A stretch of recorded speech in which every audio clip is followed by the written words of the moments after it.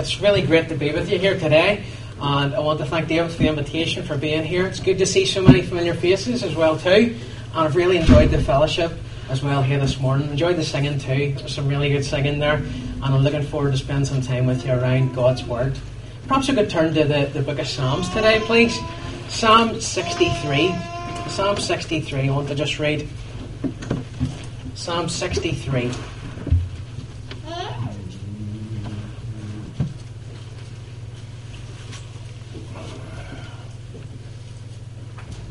And God's Word says this: O God, you are my God, earnestly I seek you. My soul thirsts for you, my body longs for you in a dry and weary land where there is no water. I have seen you in the sanctuary and beheld your power and your glory, because your love is better than life. My lips will glorify you. I will praise you as long as I live, and in your name I will lift up my hands. My soul will be satisfied as with the richest of foods. With singing lips my mouth will praise you. On my bed I remember you. I think of you through the watches of the night. Because you are my help, I sing in the shadow of your wings. My soul clings to you. Your right hand upholds me.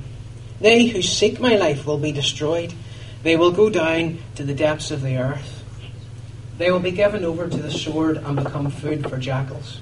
But the king will rejoice in God. All who swear by God's name will praise him, while the mouths of liars will be silenced. May God bless the reading of his word. You know, I don't know about you, but I love music. I listen to it all the time, whether that be getting up in the morning or whether that be when I'm driving about. And sometimes one of my worst habits is, if ever you see me driving down the Shankill and you hear some music going and someone's singing like an idiot at the top of their lungs in the car, that's probably me. I'm usually the sort of person that does that. But songs, I love songs because songs can affect our emotions, can't they? There's some songs that can make us cry. For example, when I hear the Birdie song, I really do feel like crying, to be honest, when that comes on. But, you know, there's some other songs that can really lift our hearts as well. Some songs that can really even cheer us up as well too. But songs cover a wide range of emotions. And that's what the Psalms are in many ways. Prayers or songs as well. And it's almost like a hymn book in many ways. And there's songs all about different things. Some songs of praise. Some songs even of lament, where people are crying out to God. And yet these Psalms can be a great help and comfort as well to people. They can be a great encouragement as well. Because actually, some of these Psalms, as you read them, you get the sense of they're really very personal. It's almost like giving us a bit of a look into someone else's relationship with God. And this Psalm that we've read this morning is one that's a really personal one. Did you notice there's a little word? Have a look down the Psalm. There's a little word that's repeated often. A very, very small word, and it's repeated many, many times. I wonder if you picked up what it is. You find it in verse 1. You find it at verse 3 as well too. And many other places. You are my God, my soul.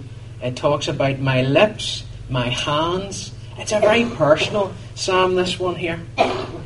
And this psalm is actually all about someone's own heart for God.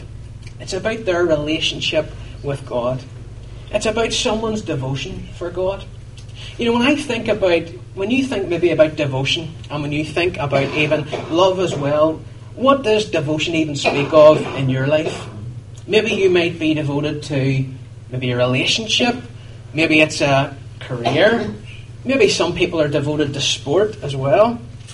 And you can tell a lot about what you're devoted to by how you spend your time, how you spend your energy, and even what you think about as well. You know, just this week, what we've seen actually the Winter Olympics have been on TV. I don't know if you've been watching any of the Winter Olympics, but in some of them they've interviewed the athletes and they talk about even what their passions are, how this is their sport, how this is what they loved even to do, even from maybe when they were young. How it was whatever they thought about. So if it was skiing, for example, if someone's devoted to skiing, it's something they try and do every opportunity they get. If they're devoted to skiing, they spend all their money to try and get the best of equipment. They'll try and maybe read books even all about it as well. If there's any films, I don't know if there's films about skiing or not, but if there's anything like that or any other programs on it, they'll try and do all they can to actually learn about it. When you're devoted to something, it's obvious, isn't it? It's very, very clear. I wonder what our actions, though, tell us about our devotion for God. Is it obvious that we have a heart for God? David, the writer of this psalm, was a man who the Bible says was a man after God's own heart. Yet this psalm seems to have been written during a difficult time in his life. Look at the very beginning of the psalm. Even before it, there's a little inscription just under where it says Psalm 63. And in your Bible, maybe it might say, like mine, a psalm of David when he was in the desert of Judah. You see, even though this is a psalm about someone's devotion for God, it's actually written out of a difficult time in his life. There's actually a couple of times where David actually had to flee into the desert, to flee into deserted places as well. And this one's thinking about a time when his son turned against him. Absalom plotted against him, and Absalom had tried to actually take his father's kingdom. Now imagine that. It's a hurtful thing, isn't it, when some people maybe betray you? But when your own son does that, imagine how you would feel. And David's men came to him when he was king and said, David, your son's plotting against you. You're going to need to leave. What if he comes for you now? So here's a man who's a man after God's own heart, but his heart's also like a broken one here as well. But yet, let's look at this psalm and see what a difference it makes to have a heart for God. I'm going to ask David just to click through these. So David has to stay awake here this morning. Alright. So the first thing we're going to see is a heart for God. What does a heart for God look like? Well, you see in verse 1, a heart for God is one that longs for God. When David left his palace to go to the wilderness, now I've got a picture up here to show you just what the wilderness was like. Imagine a man who lived in a palace, a man who had everything essentially he could want in life, and yet he was forced to go to a place that looked like this. A place where, as you look round, there's nothing much you can see around you, other than rocks, sand, and pretty much nothing else. He's far away from, it seems, everyone and everything. But yet, what's interesting in verse 1 is that the thing that he longs for the most is actually God. That's the thing he longs for. We'll go back to the next slide there. Thanks, David. Just the next one. During these days in David's life, many things had changed. Over the last few days in David's life, he'd been taken from his palace. He'd gone instead to the desert. Many things had changed. His family had turned against him. But here is one thing that hadn't changed. Look at verse 1 again. O God, you are my God. That hadn't changed in his life. Though many things changed, God was still his God, the one in whom he trusted. And he speaks of him personally as my God. Here's one who longs for him as a friend as well. Though he'd lost his throne, though he'd lost his home, though he'd maybe even lost his son here, he hadn't lost God. And that was the one he longed for above anything else.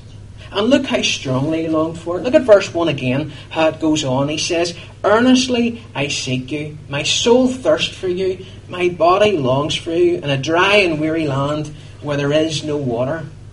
He longs after God with his whole being. In other words, all that he has longs for God.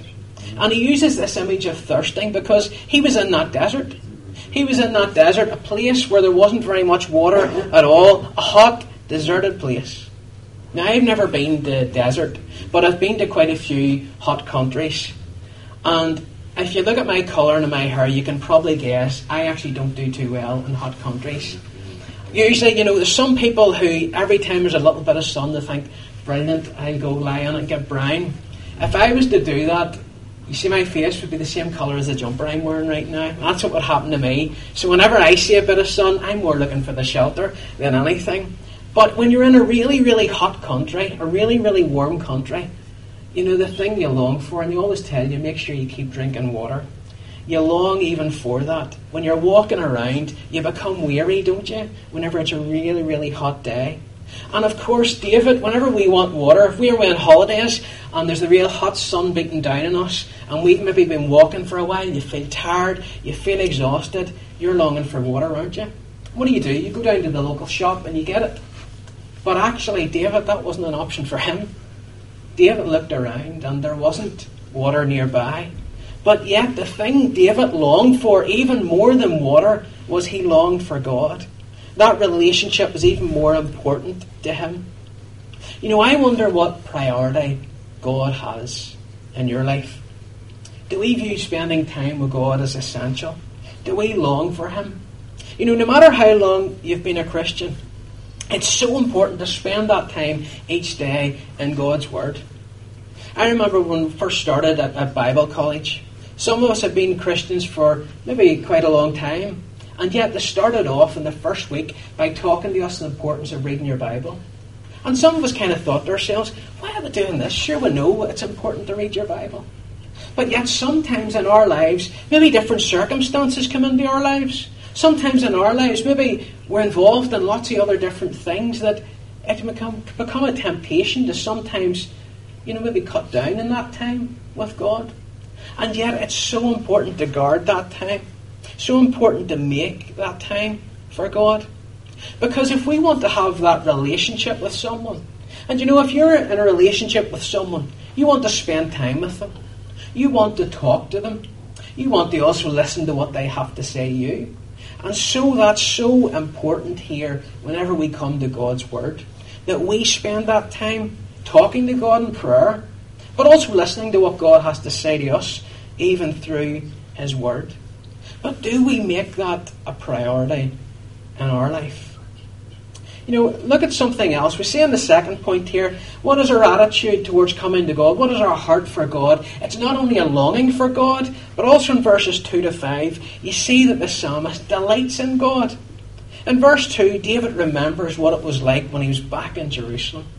When he was there in Jerusalem, he longed to spend time with God, to even go along to the temple where the people would worship God. He loved to hear even the singing in the temple. He loved even to see all that went on in the temple and how even that spoke of God's power and glory. He longed to be there. And now, even though he was far even from the temple, he was out in that desert. He thought, the thing I long for most of all, it's not just simply to be in that place of the sanctuary, the temple. He longed to be in God's presence. That's what he longed for in his life. But look at how actually from this point on the psalm changes. Did you notice in verse 1 it begins with a cry where he says, "O God, you are my God, earnestly I seek you." He's crying out for God.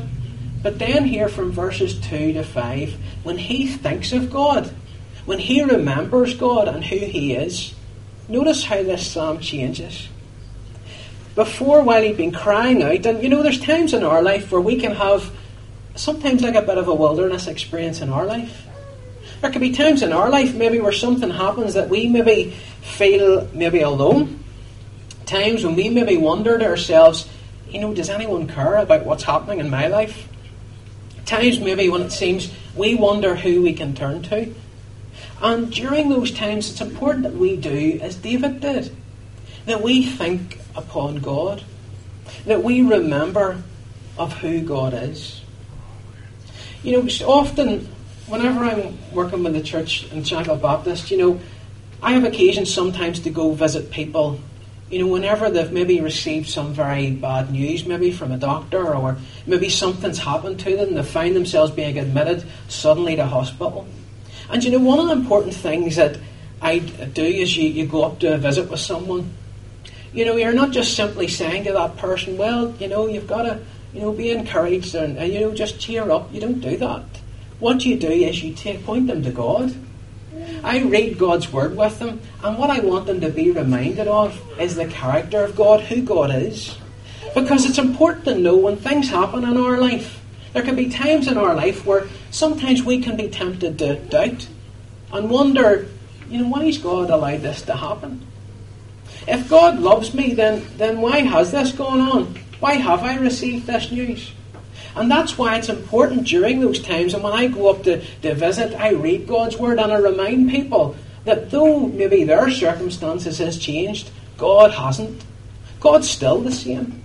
And you know what? God still loves them. God still cares deeply, even for you as well.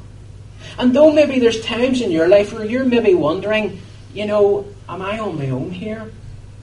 I need to remind you, and you need to remind yourself as well too, from God's Word. Remind yourselves of those promises that God doesn't leave you or forsake you. Remind yourselves of that Word, and He won't break that Word. He keeps His promises. Look how it changes here. Verse 3, your love is better than life. My lips will praise you. My lips will glorify you. That's a pretty strong words, isn't it? God's love is better than life. Our lives are precious things, aren't they? I'm sure everyone will acknowledge that, life is a good thing and you try and hang on to it as much as you can. That's why people exercise and try and eat well. Something that I try and exercise and eat well. To be honest, it doesn't always go so well some days, particularly when people come in and offer you cups of tea and cream buns and all that sort of thing as well too. But people try and look after themselves because they want to hold on to life. It's why even if we maybe are given some news as well about our own health and the doctor says you have to go through this procedure, you're willing to do that because you want to hold on to that life. Life is one of the most precious possessions even that we have as well. And yet David says the love of God is even greater than this. David knew of God's love throughout his life, his love in the past, how God had worked in the past through His people, how God had also even kept him safe as well. During those times when others turned against him, God never turned him away. How God had helped him to defeat even Goliath as well. How God had protected him when others like King Saul had come to seek his life. And I wonder, can you think back to what God has done in your life? Can you think back to maybe how God has given you even friends, a family, a home? If you're a Christian, how God has saved you, how God has even kept you through those difficult times, how God has even answered your prayers as well. That's a good thing to do. Whenever we pray about something, to actually even note down when those prayers are answered, because it actually encourages us. And whenever we do have those difficult times again, it's good to be reminded of exactly who God is and what He's done in your past, because that actually is going to help you in the present. To know God doesn't change. He's done all those things before for you, and He'll continue to help you even in the here and now. And here's something wonderful. The Bible tells us for those who put their trust in Christ, it says nothing can separate us from the love of God in Christ Jesus. Nothing. Not life. Not even other powers, it says, even can come upon us. Not even death can separate us from God if our faith is in Christ Jesus. And David says this, verse 4, I'm going to praise you even with my lips as well. I praise you as long as I live. And in your name I lift up my hands. That's a big thing to say, even in the midst of the difficult wilderness times, that we can still praise God. Even in the most uncertain of days, those circumstances change. God doesn't. He says, in your name I lift up my hands. And in Old Testament times, this was how some prayed. It symbolised them lifting up their prayer to God and their open hands being waiting even to receive even that God's answer to that prayer. But look at verse 5. He longs for God. He's one who's also, he delights in God. And the Christian life, it's meant to be not endured, but enjoyed. We enjoy God, and that's why the second point here reminds us we're to delight in Him. We'll be satisfied with Him. David knew that whenever he prayed to God, he believed that prayer was going to be answered. He knew that if he sought God, He'd be satisfied in Him. And it's like the image here in verse 5, He'd be satisfied as with the richest of foods. Whenever I think about maybe having the richest of foods, probably the best example that I can think of is maybe the likes of your Christmas dinner. You think the feeling that you feel after your Christmas dinner, I don't know about you, but I could probably have a Christmas dinner every day of the week. I love it that much. You know, the turkey, the stuffing, the cranberry sauce. I have to stop talking about it, otherwise I'd be getting hungry here. But, you know, when you think about that, you think about what it's like after you've had your Christmas dinner. You just sit back after it and you relax, satisfied. You've had enough. You've had your fill, and you just very simply sat back.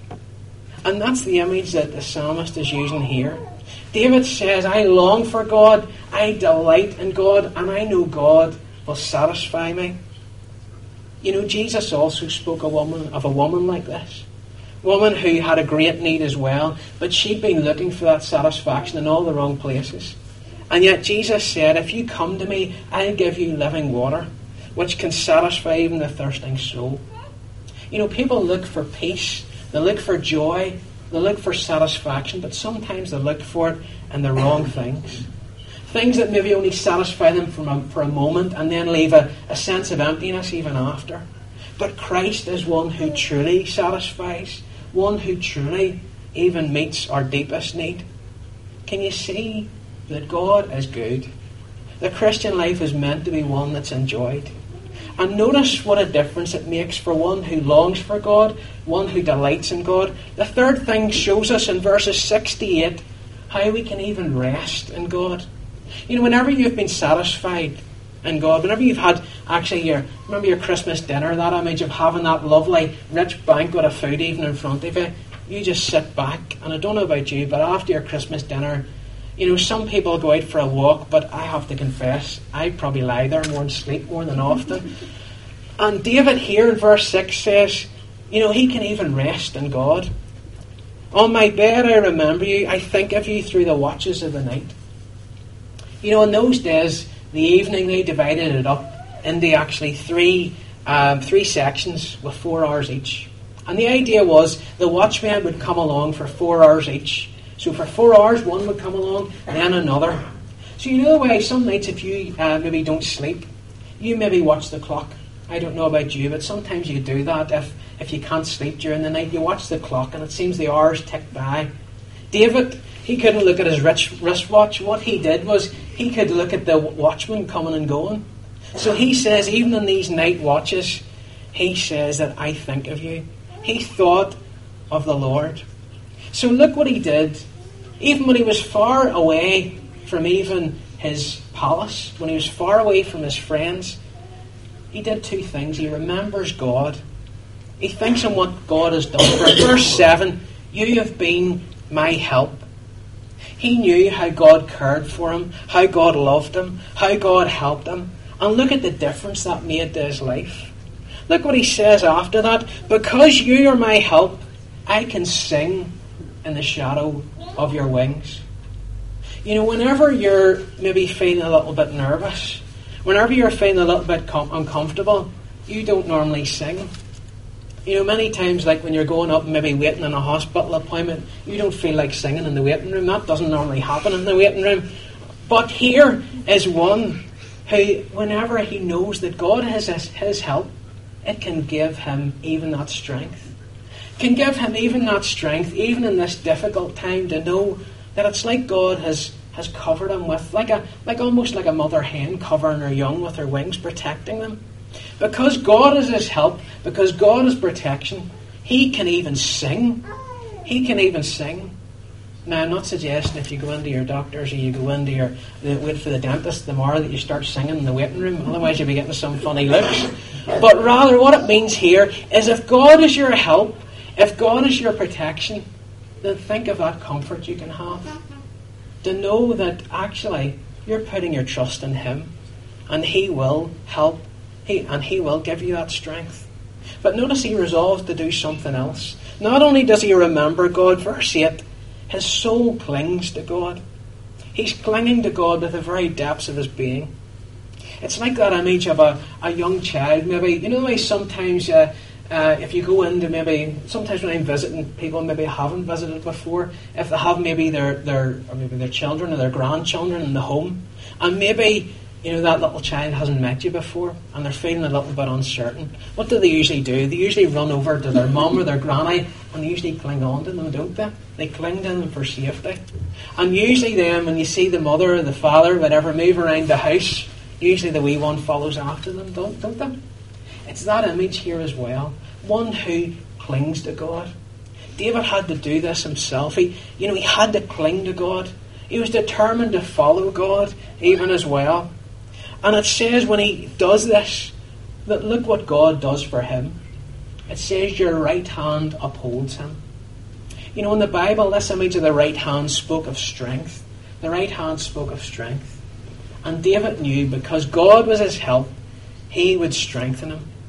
And you know what? That strength wouldn't fail. You know, there's times in our life where our strength can fail. There's times in our life where we can rely on our own strength. And sometimes, at times, we think we're stronger than actually what we really are.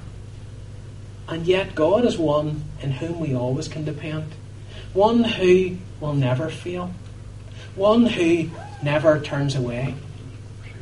You know, one time my boss, and I used to work in computers for a number of years,